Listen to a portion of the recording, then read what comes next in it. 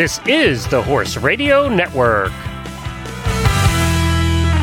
What a beautiful day for horses in the morning.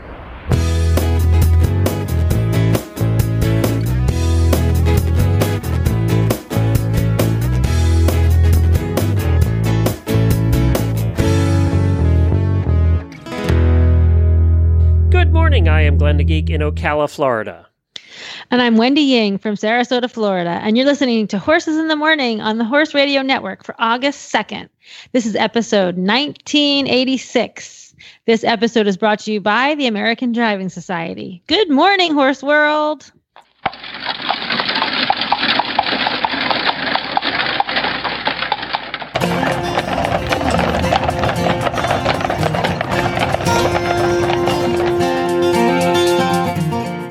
Well, good morning, everybody. Thank you so much for joining us on this Thursday morning, the first Thursday of the month, which means it's driving radio time here on Horses in the Morning with Dr. Wendy.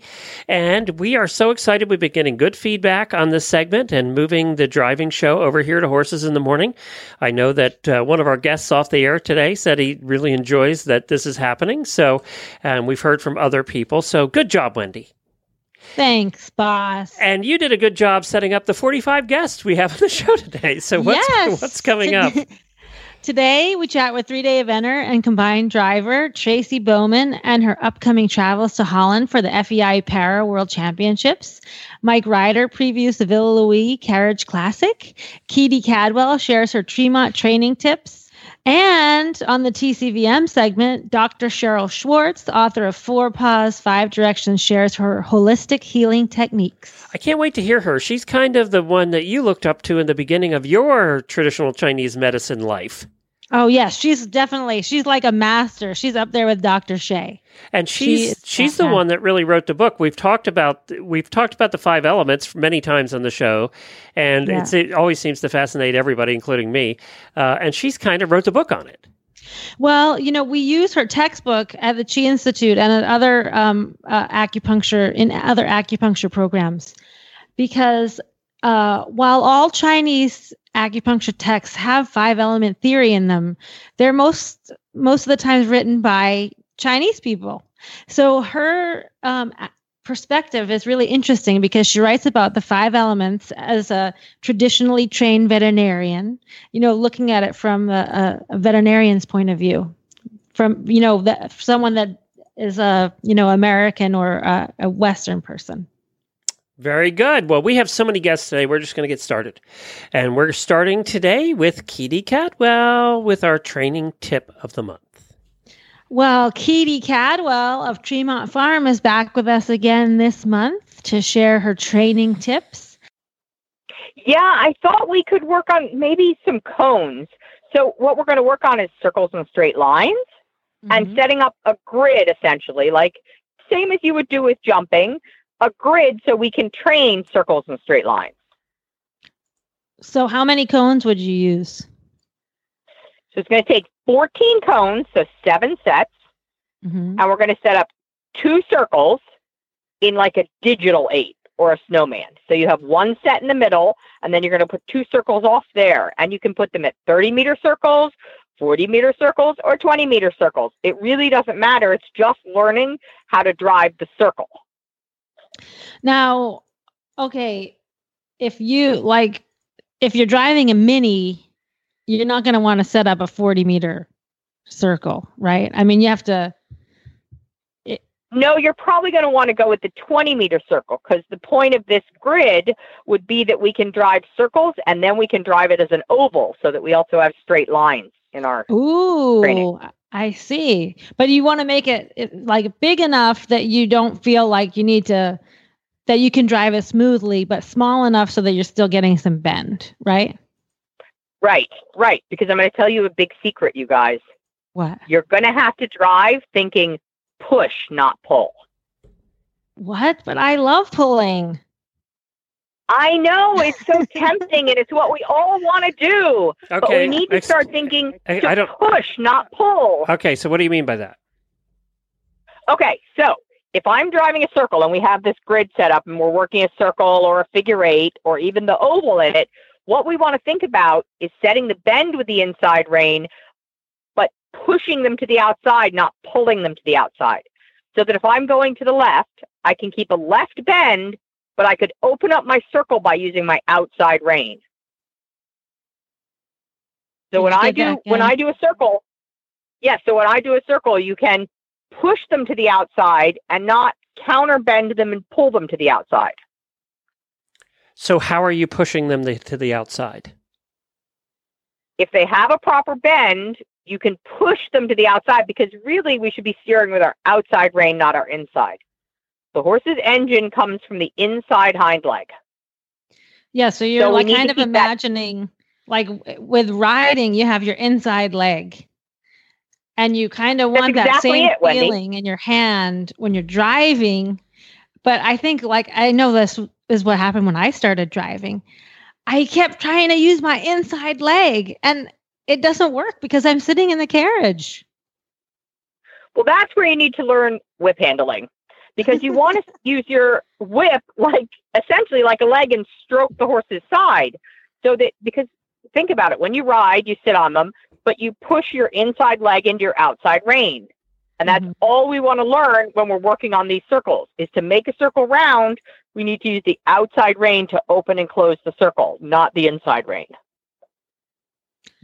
I think one of the things also that you told me to break me of the habit, because I like to turn, if I'm turning left, I like to pull on my left rein, but then it ends up in disaster because I'll hit the cone. It's too sharp, or maybe they'll neck bend and then I'll hit the outside cone, and it's very inaccurate. It's not really round, right? I wasn't making round circles, but you're right. You need to use your whip and push them out there. But also I felt like my outside hand, it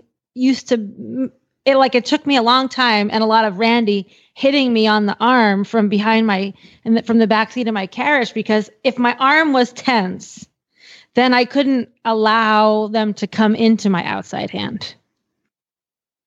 Right. It has to be super elastic. It's like it's a giant rubber band, your outside rein. So that's why this grid is so helpful to driving. And we use it all the time too, because you can work on the circle and work on the circle and work on pushing it out, and it's a cone. So what if you knock a cone down? But it can teach you to use the outside rein to steer the circle, not the inside rein, because it is our natural instinct to pull the inside. You think, I want to go left, pull left. Right. And we actually, with the horse, because of their engine being that inside hind leg, the rein's essentially attached to that. So if we pull the inside, we shut down the engine. So we got to get ourselves into a good rhythm, and then we can go into the cones and a good bend. Should you start out maybe just staying on a circle until you kind of get it, and then start to do the figure eight? Yes. Work on the circle until you feel comfortable with it, and then change through the middle, through that middle cone, and then work on the other side for a while. And then eventually you'll find that change through the middle will come quicker and easier, and you won't feel like you're pulling them all the time, and you won't feel like you're driving a square. Because if you start to run late, you'll realize it, because all of a sudden you're going past the cone and angling back, and you've lost the circle. Oh, yeah. So I think this is also a situation where it's like when you're teaching your horse how to jump, you need a ground person, because think of how many cones you're going to knock over. And if you're by yourself, you're going to have to get out. You're going to have to try to put the cone back up, and you're going to have to be holding your horse attached to the carriage, blah, blah, blah. So make sure you get a ground person. A ground person? Ground person is a great idea. Also, just set the cones wide enough in the beginning to give yourself a little bit of fallout room. It doesn't have to be set at 20 centimeters to start with. Oh, yeah. You can set them a little bit wide and work your figure eights, and then eventually take it down. We don't need to do it all in one day. That's a great idea. Like pleasure cones are like 8 feet wide, aren't they? So exactly, but it will still teach you to drive a circle, and then you can work on narrowing the cones. But yeah, I don't want you getting in and out of the carriages. Yeah, you hear that, Glenn? Oh, that's not a problem on my end. Glenn can't get out yet. I will drive around the cone. Thank you very much. Over the cone, under the cone. Yeah. And then I'll come back later and set it up. Yeah, exactly. It can stay there. It's just an extra obstacle. I just have to be more careful. And then what about the oval? The oval. How do you drive the oval? Once you start getting the circles down, then you have the option of when you come around that end, you can go straight ahead. So what you get is a bend and then a straight line and then a bend again. So then it becomes a big oval because you need the bend first before you can work on straightness. Yeah. Straightness comes after bending. So after you get all the circles and the bending, then you can start working on the oval. And it just makes a fun grid, but also an easy way for you to start visualizing what's a curve and what's a straight line. Yeah, that's actually a great tip because I think sometimes, like I know there are certain horses that I look back at my center line if I'm in a sand arena and it looks like a drunken sailor came down there. It's not straight at all.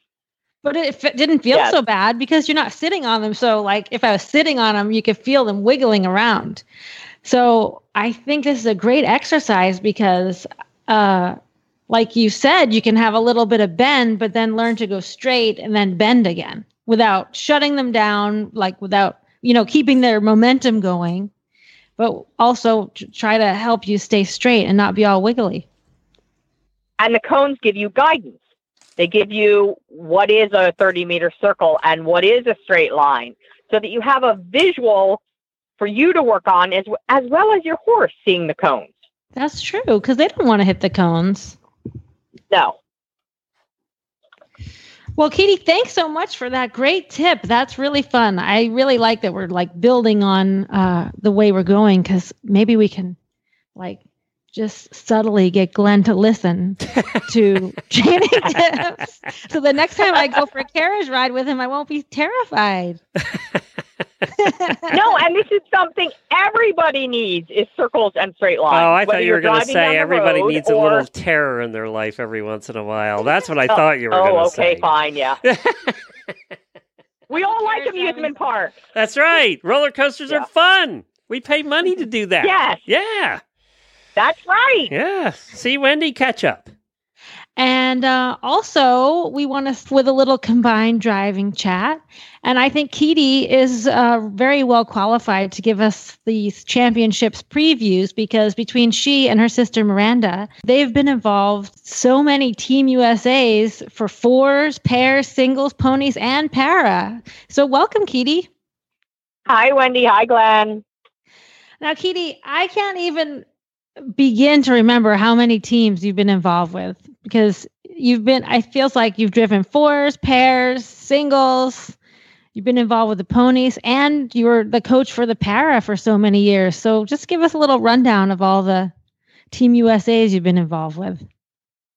I think between Randy and I, we have done 8 world championships ourselves in pairs, singles, and then slackers. Yes, coached the disabled team. Yes, slackers. Coached the disabled team since 1998, the first time they went.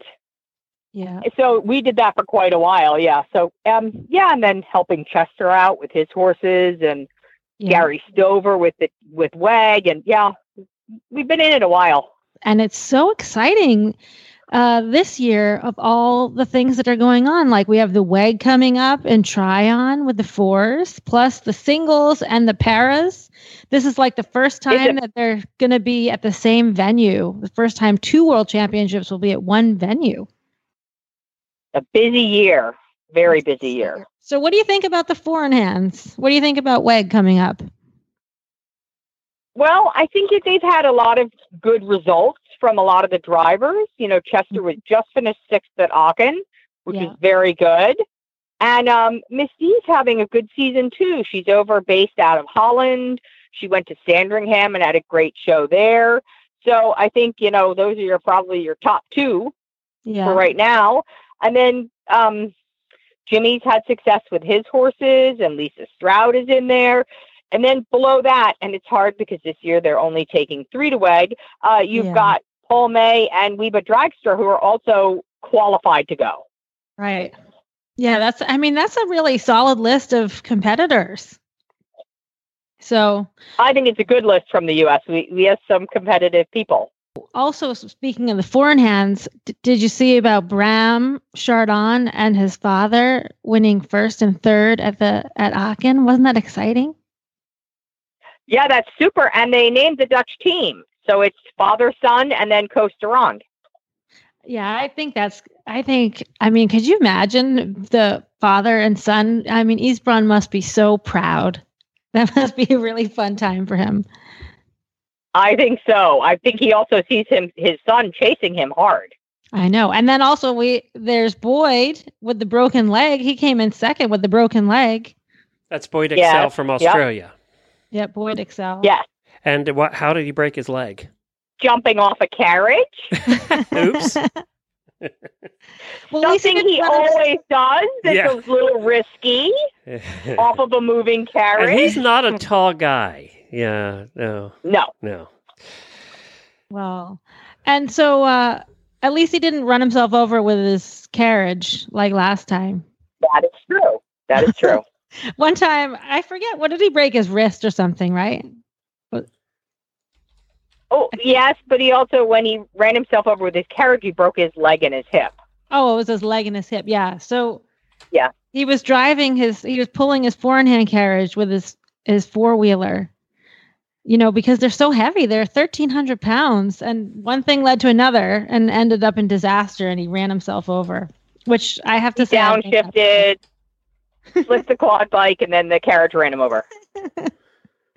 But I have run myself over, too. It happens. And so for the singles, we have some very exciting things going on, too. We have the singles team hasn't been named yet, but we have a really good list of singles. We have Nifty Hamilton and it seems like they're all Dutch harness horses in there. We have Jacob Arnold, and we have Donna Crookston and Gary Yeager all over in Europe competing right now, aren't they? Yes, and I think Jacob and Donna haven't left yet. I think they're at Hermitage right now. They were just doing a U.S. training. Mm-hmm. But I think it's pretty strong. You have some people. Donna Crookston has a ton of experience. She's been to quite a few world championships. Yeah. Jacob is a fast marathon driver. Yeah. And Nifty doesn't have the international experience, but she's a really good competitor. And then also we have the para team. They're also having their championships this year, and it'll be at the same site as the singles world championships at in, I can't say this name, Horst aan de Maas in the Netherlands. Mm-hmm. Yeah.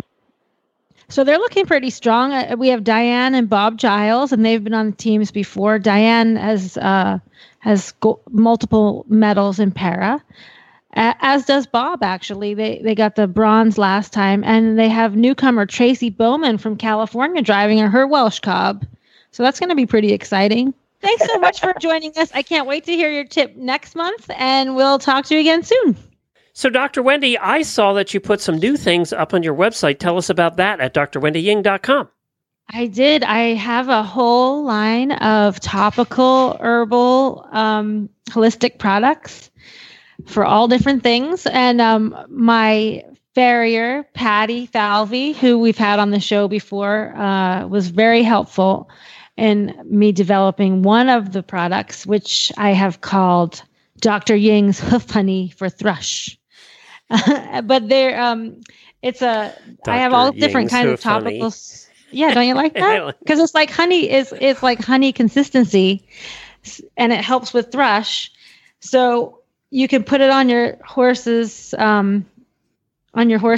If they have white line, you can put it in there, and it's so thick it sticks in there for a couple of days, even without wrapping. Because now that my horses are retired, I don't lift their feet that often. Well, now let me ask you about summer sores. We've been having a terrible problem in this area with summer sores this year. Oh, you have? Well, I should send you some summer sore salve. Yeah, so summer what do you have for sores that? are really, really bad because horses have this great way of healing. Horses can get these big gashes in their muscle, and it's amazing how they can fill in that damage. But that's because they're very good at making granulation tissue.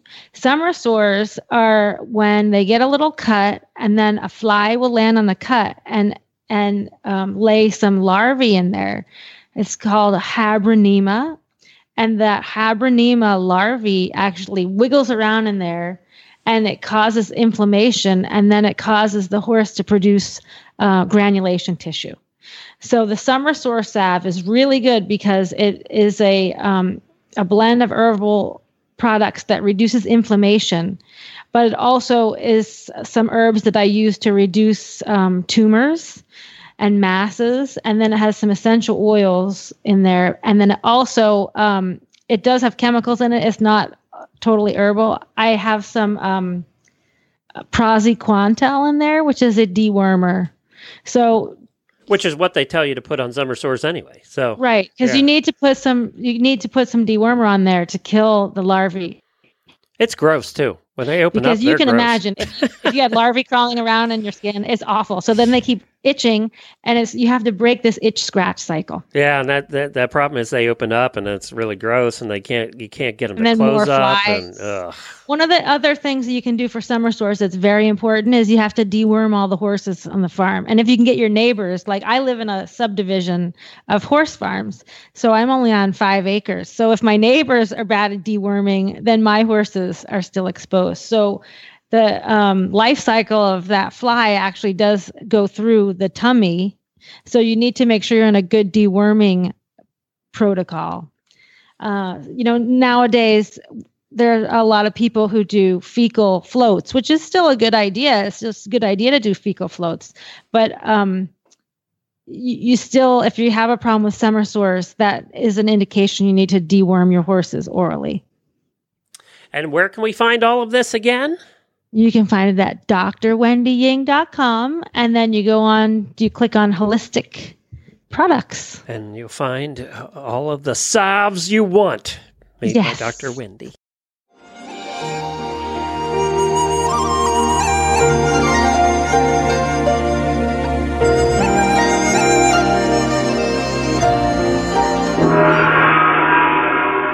I'm happy to welcome Dr. Cheryl Schwartz to the TCVM segment.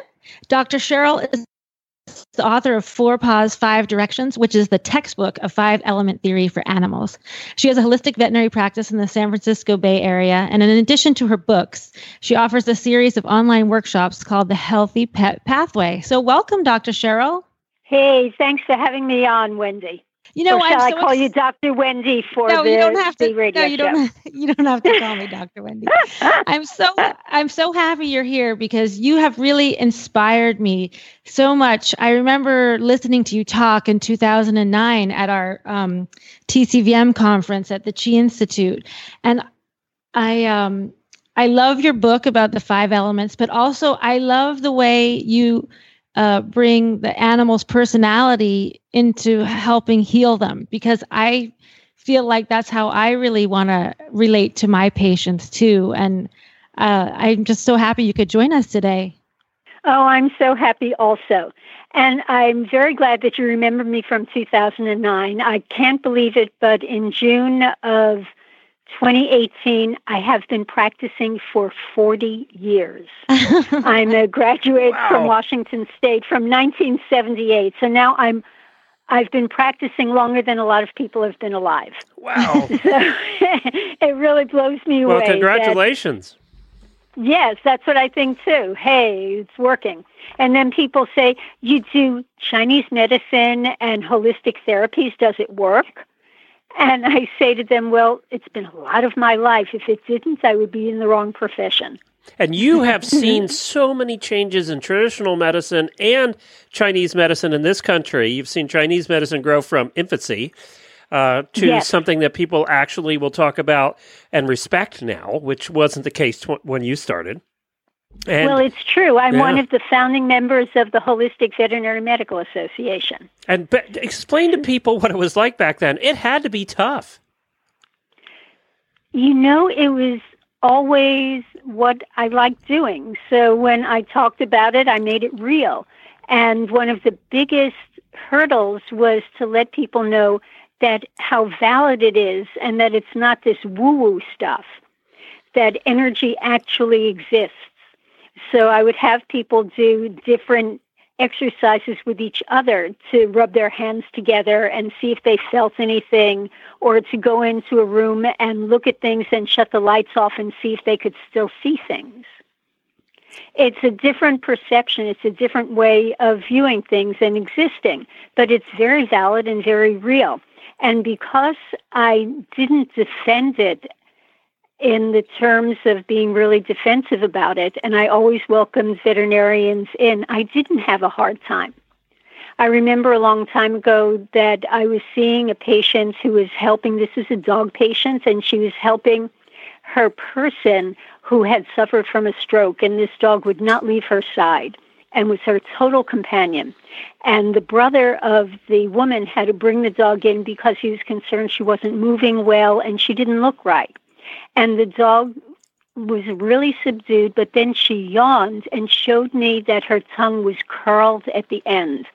And I looked at this dog, and I know that in Chinese medicine, the tongue gives you a reflection of your body. And the tip of the tongue relates to the heart. And before the dog left the office, I suggested that they have a heart sonogram done. And the specialist called me up later and said, "How did you know there was a heart issue? I didn't hear anything." And it wasn't until we did the sonogram that we saw there was a heart issue. And I told him, "Oh, it's the dog's tongue. That's Chinese medicine." And he was left flabbergasted, but he was appreciative that I sent the dog to him for a Western diagnosis. And as long as it remains an integrative approach, I think that's the best for everybody around. I got to tell. I agree with you. Can I tell a quick story sense. about dogs? Hold on one second, Wendy. I haven't got to tell the story, and it happened 2 nights ago. Good friend of mine. Matter of fact, he was my jester. Well, I owned an acting company for a long time, and I played a king, and he played a jester. He still does it around the country at Renaissance fairs.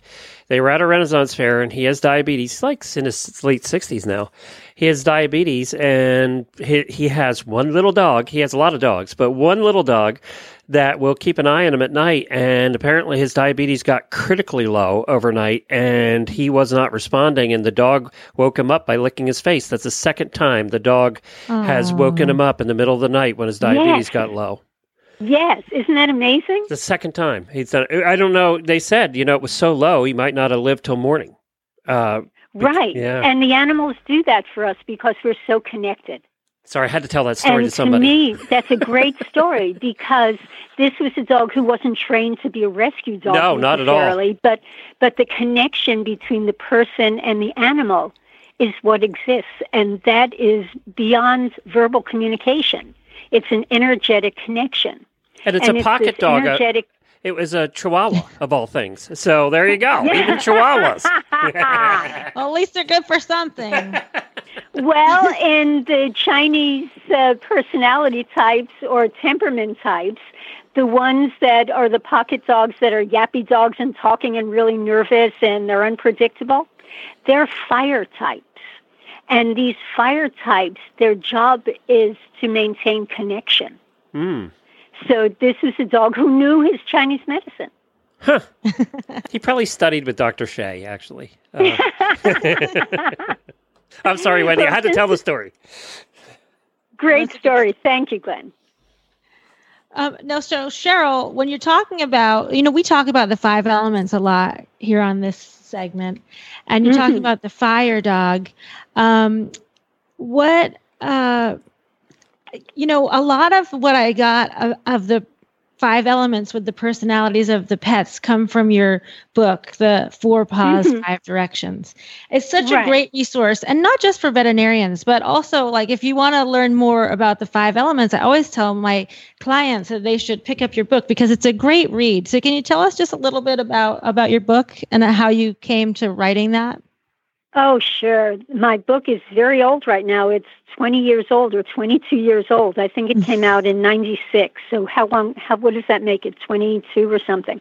Yeah. Anyway, it took me about 5 years to write. And I wrote it because all of my clients would come in and I would teach them about some meridians, because I'm a big advocate, Wendy, of people working with their own animal friends. Mm-hmm. And that we have the intention and the assets to help our animals heal and to help them be healthy and be in balance. And I feel that holistic veterinarians in general can give that to their clients, that it's not just the veterinarian who does it, but it's a whole team and the person who lives with that animal, whether it's a dog, cat, or horse, or donkey, or llama. That individual has this relationship. And with that relationship, you have the ability to keep the family in balance. So I started to tell all of my clients this, and they said, well, where can I read about this? And there was no place to tell them. Mm-hmm. So I wound up writing 4 Paws, 5 Directions. It took me almost 5 years to write, believe it or not, because I was working. And it was my patients, the animals, who taught me how to write it, because they would come in and present certain ways. And I had to think, well, what pattern is that? Yeah. Why is this happening? So it was the animals themselves that guided me. Well, that's great. And so how has your study of the 5 elements evolved over time?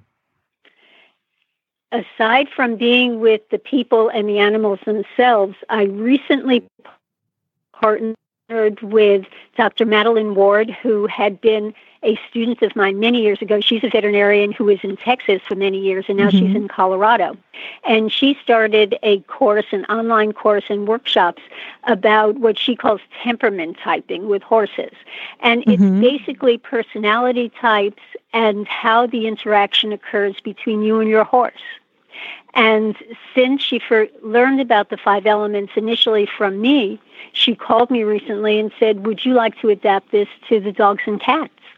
And I said, of course, I do this all of the time, but this would be a great avenue to expand upon it. And it makes me think, all of us have, and what kind of animals do you have in your life other than horses? I have a wild Jack Russell. And I have a flock of geese, and I have a flock of chickens and some squirrels. And goats. Well, and what is your horse? What kind of temperament or what kind of personality or template do you feel your horse has? Well, actually, I am a 4-in-hand driver. So one of the things I love about 5 elements is my favorite horse, Mommy's Baby, is a fire. And I also am a fire. And we kind of have a great relationship together. But when I did the 4-in-hand, I also have his brother, who I drive with him a lot in a pair. His brother is a metal. And we love the brother. But then the other horses I had, I could never put another fire into our group. It doesn't work. So I have to either have earth or a metal.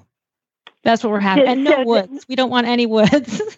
No, because then your fire will be out of control. Right. So just for your listening audience, this circle of nature is what the Chinese medicine long time ago looked at as far as personalities or the way we respond in life in general or in emergency situations. And this could be a human, it could be any kind of animal.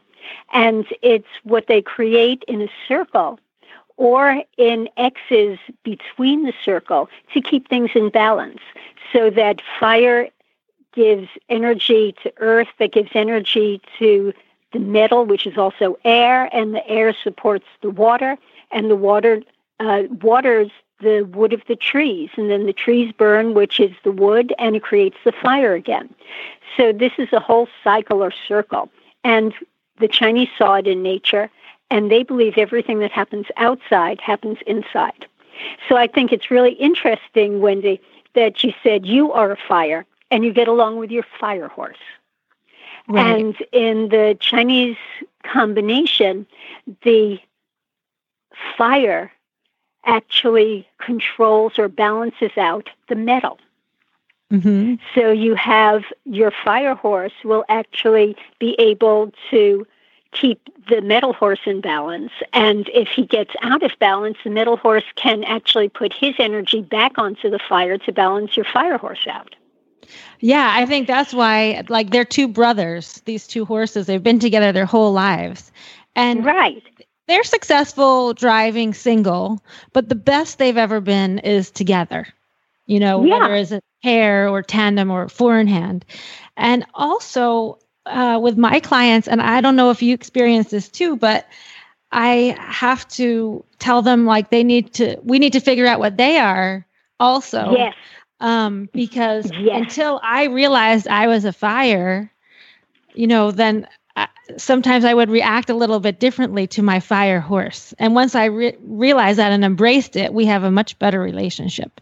Right. And because part of this temperament or template or behavior or personality typing, what that's about is about making a match between you and your animal friends, because we all choose animals that we think fit with us. And we don't know why we're attracted to somebody. It may be the way they look. It may be the way they make noises. It may be the way they move through the air and the earth. It may be a twinkling in the eye or how the fur goes or something that looks familiar to us. And we say, oh, yes, we resonate with that animal. We want to take that animal into our family. So sometimes we do that, and it's not a good match. Yeah, and that's true. In many of the situations, both with horses and small animals, this winds up making life miserable, and the horse or the dog or cat needs to be rehomed, or we need to be rehomed. Yeah. And one of the reasons for looking at my wife's tried to do that several times, by the way. To make you leave? Yeah, to rehome me. Yeah, she can't find anybody that'll take me, so I'm still here. No, Cheryl, Glenn is a fire, and his wife is a metal. She's like ultra metal. And we've been together 30 years. Figure that out. Well, it's because you keep each other in balance. And, fire is, they like excitement. The fire is, look at me, I'm flashy, I need to be loved, and I like you to tell me how wonderful I am all of the time. And the metal goes, yeah, that's okay. I'm more interested in doing my job, and I like things in order, and I like to do things a certain way. This is our and marriage. I have a exactly. plan. Yeah. It is. And by the way, any of the listeners that want to send me emails that tell me how wonderful I am, you can send them to Glenn@horseradionetwork.com. And if you're sending complaints about how terrible I am, send them to Jennifer@horseradionetwork.com. And the metal wants to be more, what is my job? What do I do? And that kind of individual needs a different type of training. So if you have an individual who needs, what's my job and how can I do my best? It's all about how to make the best of the animal's capabilities rather than just looking at the human all the time. Mm-hmm. So that with a metal type individual, you need to be consistent. You need to have a specific plan, and you need to be practical. Metal is about analytical and thinking and the mind, and it's not about the kissy-feely type. Right. So that you don't have to say, oh, you're the best and I love you. The metal individual will say, I don't care about that. What are we doing now? Right. And what's your plan? And can I respect you? They like a schedule. They like a schedule, and they like to know that you know what you're doing. Right. So that if you show any hesitancy about your confidence, they don't like that. They'll listen to you, but if you make a mistake, they'll hold that against you and hold a grudge forever. I'm so glad you're doing this for the dogs and cats, because in the horse world, that is a common situation that sometimes you see, because metals are really, really good and they're easy to train if you know how to train them. But the unbalanced metals I see, they do get very nervous if you're not a confident rider. Yes. And in that case, we as horse people, we're very aware because we're riding them. But sometimes with the dogs, you see that in the dogs, and the people don't understand why the dog is so anxious, because they don't. they're not going to get bucked off if the dog's not happy. The dog is the one that's going to suffer, but the people are also suffering. But I think this is really going to help the people understand. Yes, right. I think so too, because it makes you see, are you a good fit? And very often the individuals who get these metal type dogs, they really want a best friend. And they want someone they can cuddle, and they want someone they can pet, and they want someone who will be with them. Well, your metal dog will be with you, but it's a work relationship. It's a job. I have someone working with me now. Right. They want to know. They want to be competent. They're perfectionists. They want to do what they want, and they know what to do. Right. And very often they're one-person individuals. And if they respect you, they'll work for you. And if they don't, then they won't work for you. So, but on the other hand, if you're a very nervous individual, which fire can be, anxious if you get out of balance, then you don't want another fire individual or a wood individual around. You want someone who's an earth individual who can stay grounded and consistent and fair and still have the connection with you. So out of all of the groups, like fire needs that connection, and you do it with love. Earth needs the connection as a family member, as a grounded member. So if you ever watch Lassie, and that may date me, but Lassie on TV, the collie, who was the family dog, was the babysitter. Yeah. And Lassie took care of the kids, and Lassie was grounded, knew what to do. And in return, Lassie got appreciation and respect and food. They're very food-driven. Right. Fire individuals aren't really food-driven. So I think that's the thing people always expect. I'm going to train my dog with food. Like, there's only one way to train a dog. You either do it, I'm going to clicker train it with food. Well, not all dogs care about food. I know it's hard to believe. Well, I have a firewater cat. And my cat, I got him when he was young. He was abandoned in the street at a very young age. And he's had digestive issues his entire life. And with that, what I talk to people about with abandonment, and this happens with rescue horses a lot, as well as with the small animals who have been abandoned, you find them in shelters or find them on the street, is that it really eats away at their confidence and their structure. So the stability of who they are and their survival mechanism has been maimed for life. It's been utilized for a long period of time. So every time they see the world, it's going to go through the glasses of, oh my God, what's my survival doing? And it will impact you with a lot of different things. So my cat has had digestive issues, and in order to make him eat, he needs company. He needs to be petted. He needs to be reassured. So in Chinese medicine, there's a saying. It says that the water gives you reassurance. The metal gives you acknowledgement. The earth gives you sympathy. The wood gives you direction. And the fire gives you connection. Some animals, like my cat, need reassurance and petting when they eat. Why? Because in the past, they either had an issue with not getting enough food, or when they eat, it may hurt when it hits the stomach, but there's some kind of digestive issue that goes on, and they feel better if someone is with them reassuring them. And in Chinese medicine, we say that the water gives you reassurance, the metal gives you acknowledgement, the earth gives you your sympathy, the wood gives you direction, and the fire gives you connection.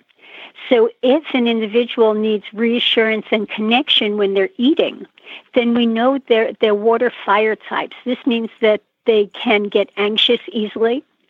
Their anxiety level will come up really quickly. They like new situations because they're smart and curious, but they may not be able to tolerate them. They give out quickly. They may also be kind of a self-destruct individual where if they're having too much fun, they don't care about what's happening and they can hurt themselves. So there are different personality types or different temperament types that if you let them live up to their potential without knowing how to manage it, they can have physical issues later on, or they can have emotional issues that don't go with your family. And I have friends who have children, and they've had fire individuals who got very out of balance and very anxious. And the child was a wood individual. The child was in the terrible twos of being aggressive and assertive and screaming and shouting. And this drove the dog out of his mind. And he would turn around and try to bite the kid. And the people said, oh, my God, this is a very nice dog, and now we can't keep the dog. Right. So what do you do? And if you have a wood-type child or animal, you get rid of the wood. You get rid of the wood, kid. I was going to say, I want to bite the kid, too. And the thing is that if you yell at the wood individual, it makes it worse. So instead, you want to use the metal that can help manage them to, reason with them, if you can reason. But as soon as you amp up to them, amp up with fire or too much wood, that'll take the situation out of control. Yeah. And, that's the number one reason that pets go to the shelter is for behavioral problems. Yeah. So if people can understand, something as simple as what you said with your cat. Sometimes you give people advice well, just pet him when he's eating. And they think, that's not veterinary medicine, but it is.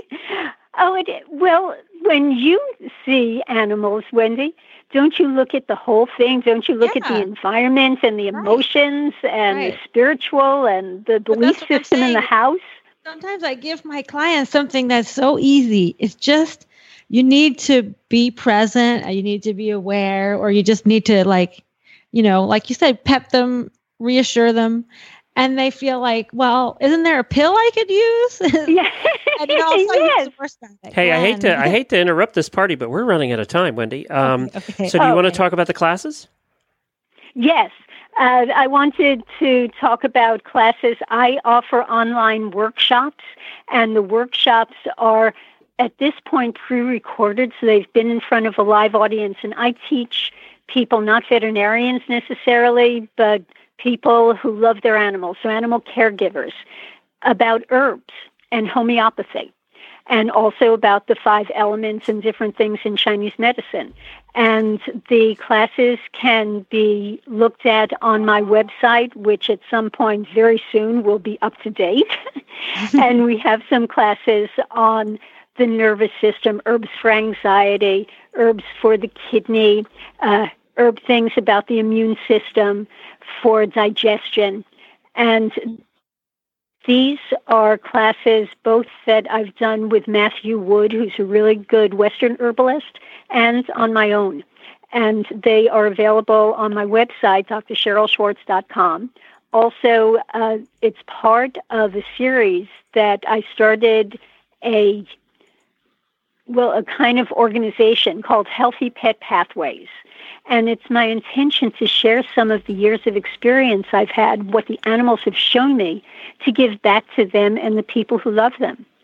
So Healthy Pet Pathways will be hosting a series of online classes, some of them pre-recorded and some of them that I'm working on now, that will be interactive. So I invite people to come and do that. Well, thank you so much for joining us, Dr. Cheryl. You, like I said, you've been such an inspiration to my life and my way I practice medicine. And I think that our listeners would really enjoy some of these online workshops and to hear more about you. So thanks so much for joining us. Thank you so much for having me. Thanks, Glenn. Thank you.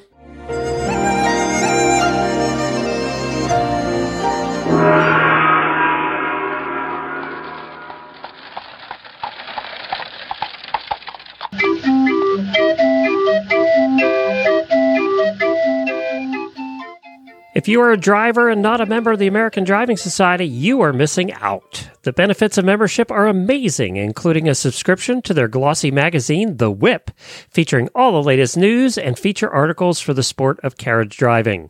And you'll get the digital newsletter, The Wheel Horse, delivered right to your email. Not a competitor? Then the ADS membership will give you online access to the ADS Trail Guide, a state-by-state guide for recreational drivers. If you are a Pleasure or CDE competitor, then access to the omnibus of upcoming carriage competitions is a must-have. You'll also be eligible for their recognition programs, including the ADS Youth Championships, the Hours to Drive, along with the all-new ADS Driven Dressage Awards, plus eligibility to participate in the North American CDE Intermediate Calculated Championships and the North American Intermediate and Preliminary Championships. You can find it all at AmericanDrivingSociety.org.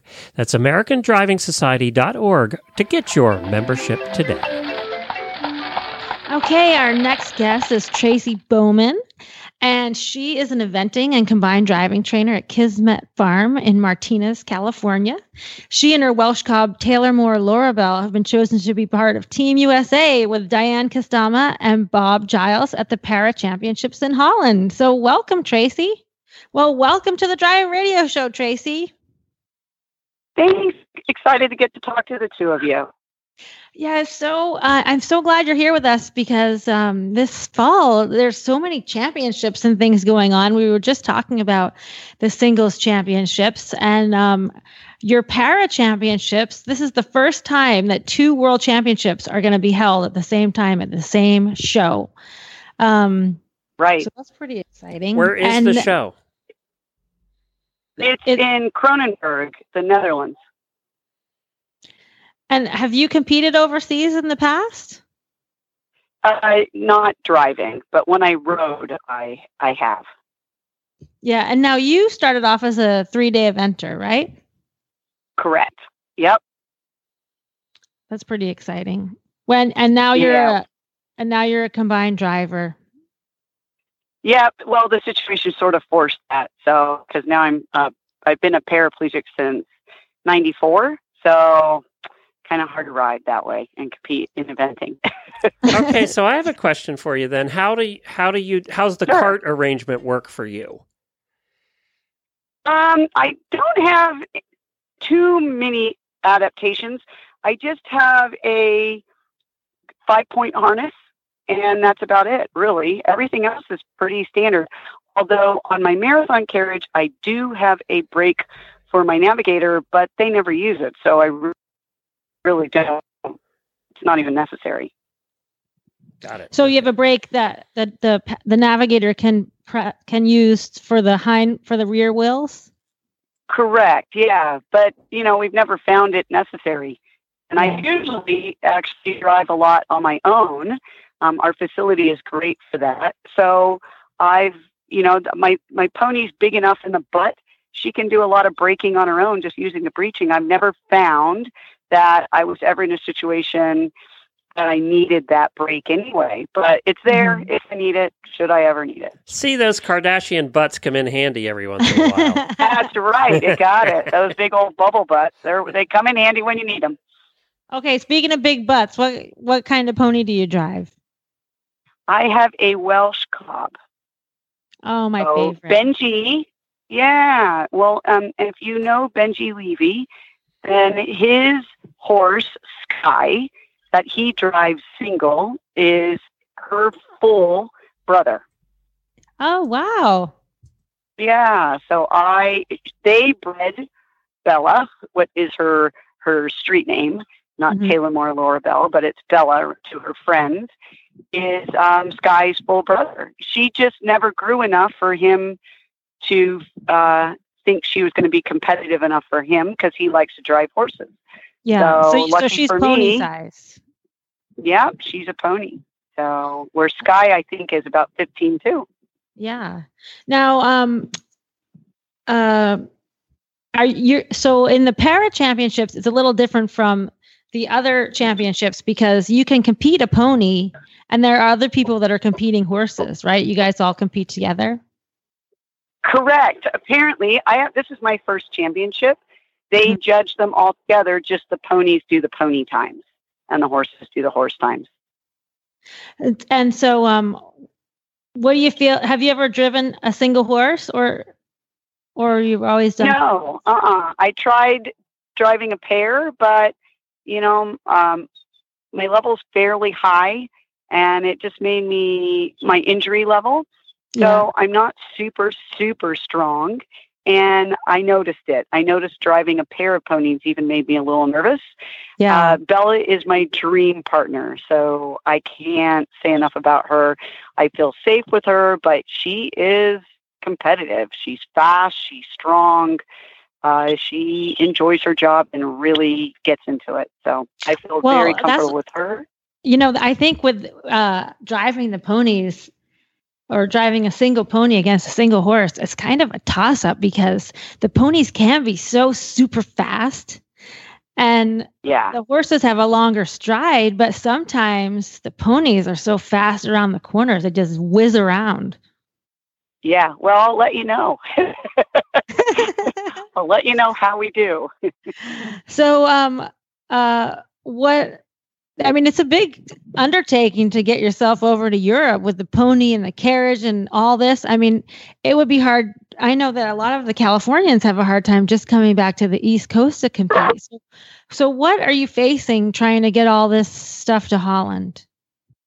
It is pretty daunting. That's why I think a lot of pair drivers end up leasing horses, and because it's a lot of money. It's a lot of money to fly the horse. And then if you're going to bring your carriages, those have to either get flown, or you have to take your chance on what they call the magical mystery tour of shipping them in a container. And that it's a lot of faith that you put into getting this stuff over there, and then double that as far as the financial burden, it can be really restricting. So I have a pretty good group of people, and we've put a good auction together with some fundraising, but we'll still never be able to raise enough funds to bring everything. I can't bring the pony and my dressage carriage and my marathon carriage. So I've been lucky enough to secure a sponsorship where I'm getting some carriages donated for use over there. And so it really worked out great. I'm so thankful. And I'm trying to get the money raised to just pay for the pony. Plus, parasports don't get any money to the athletes. I don't know how many people are aware of that, even though it's a actual U.S. championship, international championship. We don't get any support other than coaching support and veterinary support, which is great, but the athletes don't get any money. So it's a lot. Yeah, so you have to pay. You have to pay to fly you over, the pony over, and plus hotel, all your navigator, rental car. Yeah. Anything you need to live your daily life on a daily basis and have your horse, you got to pay for. So it's another thing with combined driving is we have to walk the course so much, right? And I don't know if you have a modification for your wheelchair for walking. We just use golf carts. Nah, it's to do the extent. If I didn't want to drive the trot section and the walk section cold, I'd have to. We just use a golf cart. So, and that they've made special dispensation for that to happen. So they're used to that. Well, that's good. So lucky about that. So, your online fundraiser looks really great, and we'll share the link on our page to that. But it's www.32auctions.com/get Tracy to the worlds. And there's some great things on there. Like you have the cabin in Lake Tahoe. Yeah, and let me tell you, that's not a cabin. That's a mansion. I know they put the word cabin, but it's not. It's got a media room and everything, so it's not a cabin. Well, that's great. And then I saw you have some stallion breedings, show entries, lessons, and then and Glenn, you'll love this. They have some fun things. Tickets to the San Francisco Giants game, right? Yeah, I'm surprised at what is generating the most interest. It seems like food. Anything to do with Pam Mazzola's cooking since they're restaurateurs and they own some very, she's a James Beard Award winner from San Francisco. So everybody's jumping at, So if it has to do with food, seems people are bidding on it. Yeah, I was looking at the food stuff too, because I'm the same as everybody else apparently. Yes, that's great. I know where everybody's heads are. For the food. Well, Tracy, thanks so much for joining us. We really are excited. Hey, I have one quick question for Tracy. Oh. So Tracy, now, what are there limits to, you were talking about adaptations before, and you basically are strapped in. So are there limits to, I know we cover the para riders a lot and talk about what they're allowed to use and not allowed to use. So are there restrictions on things you can't use, for adapting? Well, I know that they don't encourage us to be actually strapped in. They want the 5-point harness to have a quick release so that, should there be a turnover, that you can deal with that.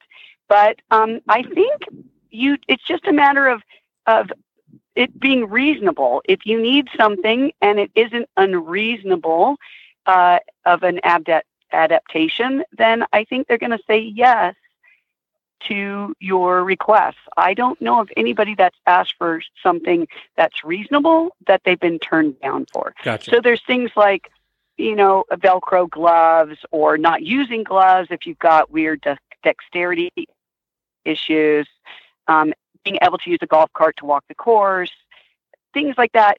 I mean, everything makes sense. So I think it would be really awful, actually, if something got turned down that was reasonable. And I don't know that anybody's encountered that. Got it. Okay. Yeah, because everybody must have different ways to, deal with it. So probably all evens out in the end. Yeah, and that's what's nice about getting in the community is you kind of never thought of something, and then you have somebody else that's doing it differently or using a different piece of equipment that could make your life that much easier. And it's great. It's great to be in a community. Just even in the driving community, you learn things. And I'm bringing a lot of high performance level eventing experience with my business. And so I know a lot about aftercare and that sort of helpful thing. And I've been aiding the driving community with things as like using different equipment and how to properly condition your horse. And so it's, the horses make everybody very intimate, and it's great. It's a great thing. Well, we wish you the best of luck at the championships. And when you come home, you're going to have to tell us all about it. All right. I will. That's a promise. Don't mind me. I'm still shopping. I see. Okay, there's a bunch of different stuff on here. Oh, sorry. Yeah. Absolutely. So you look and call your friends. Okay. We tried to put a few things on there that weren't just local, because I do know that is true. A lot of our stuff is local, so that does restrict, but there's a few things on there, and we actually have a few more things coming in. So, you can update and look at the site about once or twice a week, and there'll be new things on there. All right. Well, good luck with it. All right. Well, thanks a lot. All right. Thank you.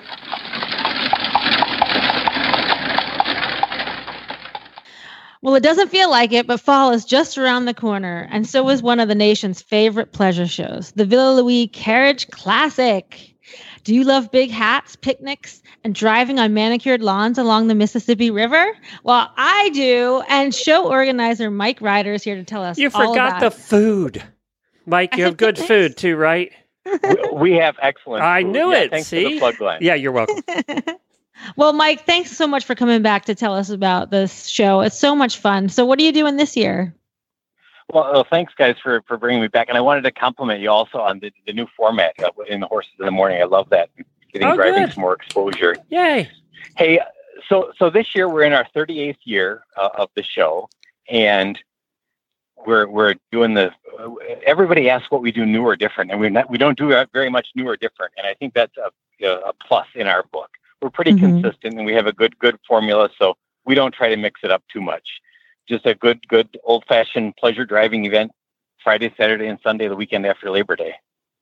So that's September 6th and 9th this year, right? 7th, 8th, and 9th. Yep. 7th, 8th, and 9th. And now tell us about the showgrounds that you have it at. Right. Villa Louis is a historic site owned by the state of Wisconsin.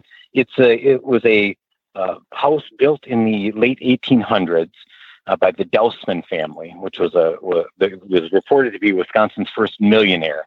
He was a fur trading guy that also got into lumbering and the railroads and all sorts of things. So he had an estate here. His son went on to raise standardbreds. I stand corrected. Standardbred horses for trotting. Oh, wow. They had a trotting track on the farm. And so that's where the horse show is kind of a throwback to the old days when they used to have standardbred races at the farm. Mm-hmm.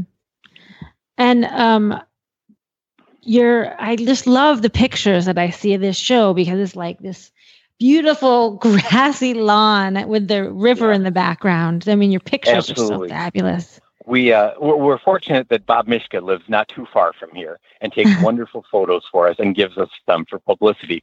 But yeah, the Mississippi River literally is adjacent to the showgrounds, and the State Historical Society maintains the facility. They give tours there during the summer, and so we're kind of a big draw for them, a big weekend where they get lots of spectators that come and watch the horse show and tour the historic site.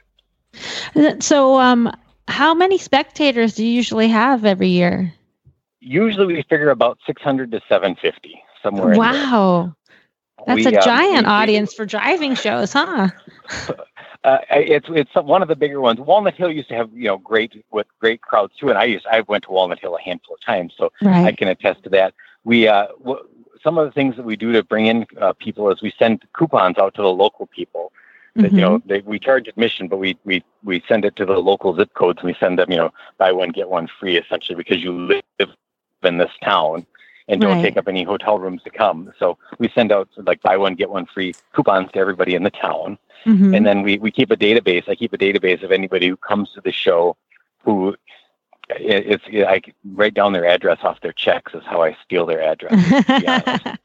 And if you're a spectator here, if we're going to describe where Prairie du Chien is, how would we tell people? Sure. Prairie du Chien is, I tell people it's an hour north of Dubuque, Iowa, and an hour south of La Crosse, Wisconsin. So it's right on the Mississippi River, sandwiched in between La Crosse, Wisconsin, and Dubuque, Iowa. Essentially, it's in the southwest corner of Wisconsin, where Iowa is immediately adjacent to us, but Minnesota is about 20 miles north, and Illinois is about 35 to 40 miles south of us. Got it. And you're west of Madison, Wisconsin.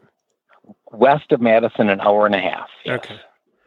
Got it. So now with the ending of Walnut Hill, are you guys the longest running pleasure show in the United States? We are not the longest running, as far as I know. I think that is not us. I saw somebody the other day, Lorenzo maybe had their 40th annual. Oh, that's right. Lorenzo. Yeah. Yes. Lorenzo's been going a long time. You're close.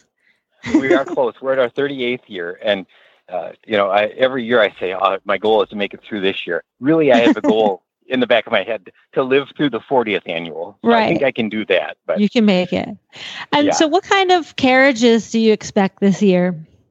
We expect lots of, different kinds of carriages. We have four-in-hand carriages, the pair carriages, Phaetons. We have we have a utility division, so we get lots of the fry carts and the utility marathon type carriages and that too. Do you have the commercial? Do you have a commercial? We don't have a commercial division. I offered it one year for a couple classes and didn't get anybody interested in it. Yeah. And it's really, I love a commercial. I love a commercial class. I love to watch them, but it's hard to get people. Especially in this area, people that have commercial carriages, a lot of people that have commercial carriages don't necessarily drive them. Right. Yeah, they're just having for show. And something that's always growing around the country is minis, and I see you have mini divisions. Oh, we have a mini division, and it's very popular. I bet. It's a very popular division. And the spectators love that too. The spectators love the minis, and we've had in the last year we had a miniature donkey. Was the first time we've had lots of miniature horses, but miniature donkeys, and I love them too. Me too. And so is your show is rated by the American Driving Society, right? Correct. Yep. We're an ADS show and have been as long as I've been involved, which has been since like 1985 or 86. Mm-hmm. So, if somebody has never been to a driving show before, mm-hmm. and they come to your show, what is the best strategy for seeing everything? What advice would you give them? See, our show runs a little different than, for say, like the old Walnut Hill show. We run 2 rings at the same time. Mm-hmm. So we have our main pleasure ring, which we have our divisional classes of like reinsmanship, turnout, and working. Mm-hmm. And usually we run those. Turnout is first because people like to clean up at home and don't like to really polish a ton of grass at the show. Right. Then we do our reinsmanship class, and then we do the working class as our third one on the weekend. And typically we do that because when I used to show, my horses were better the later the show went on. They were a little more naughty. Did you have Arabs? What did you have? No. I showed standard breds and I showed some crossbreds. But okay. I trained for a week or 2 ahead of time, so I wasn't like I came to the show cold. Right. But they weren't you well. Didn't come warm either. So. That's right. So they would get better as the show went on. So usually that's the format we stuck with. That's the advantage of running your own show. You can set it up the way you want. And then that's what happens in our main ring. Then our second ring, and then we have our games classes, which is the timed obstacles, the gambler's choice, and the cross country pace. So people can come and go back and forth between the two. So no matter what day they come, they can still see some ring classes and some cones classes. Yep. And actually, we only run cones on the timed obstacles. We do gambler's choices, like we set up, flags that they have to drive under. And, great. Figure eights and things like that with different obstacle elements. And then the cross country is like over close to a mile or sometimes longer than a mile. It goes around the park. And we have a water crossing and a little planks on the ground that simulates a bridge. And then last year, my favorite obstacle was we made some little wooden skunks.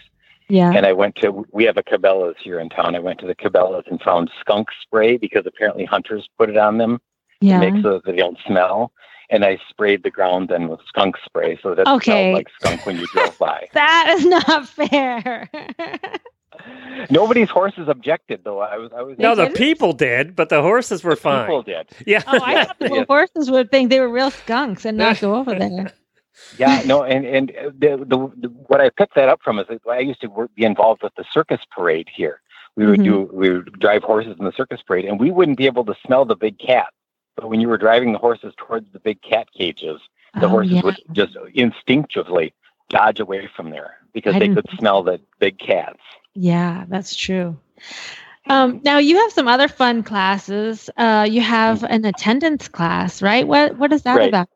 The attendance class is essentially the groom's class, or people that we've had people that have volunteered at the show, then that have friends with carriages, and so it's people their only class of the show. Mm-hmm. So it's a lot of fun because it's sponsored by a local family who.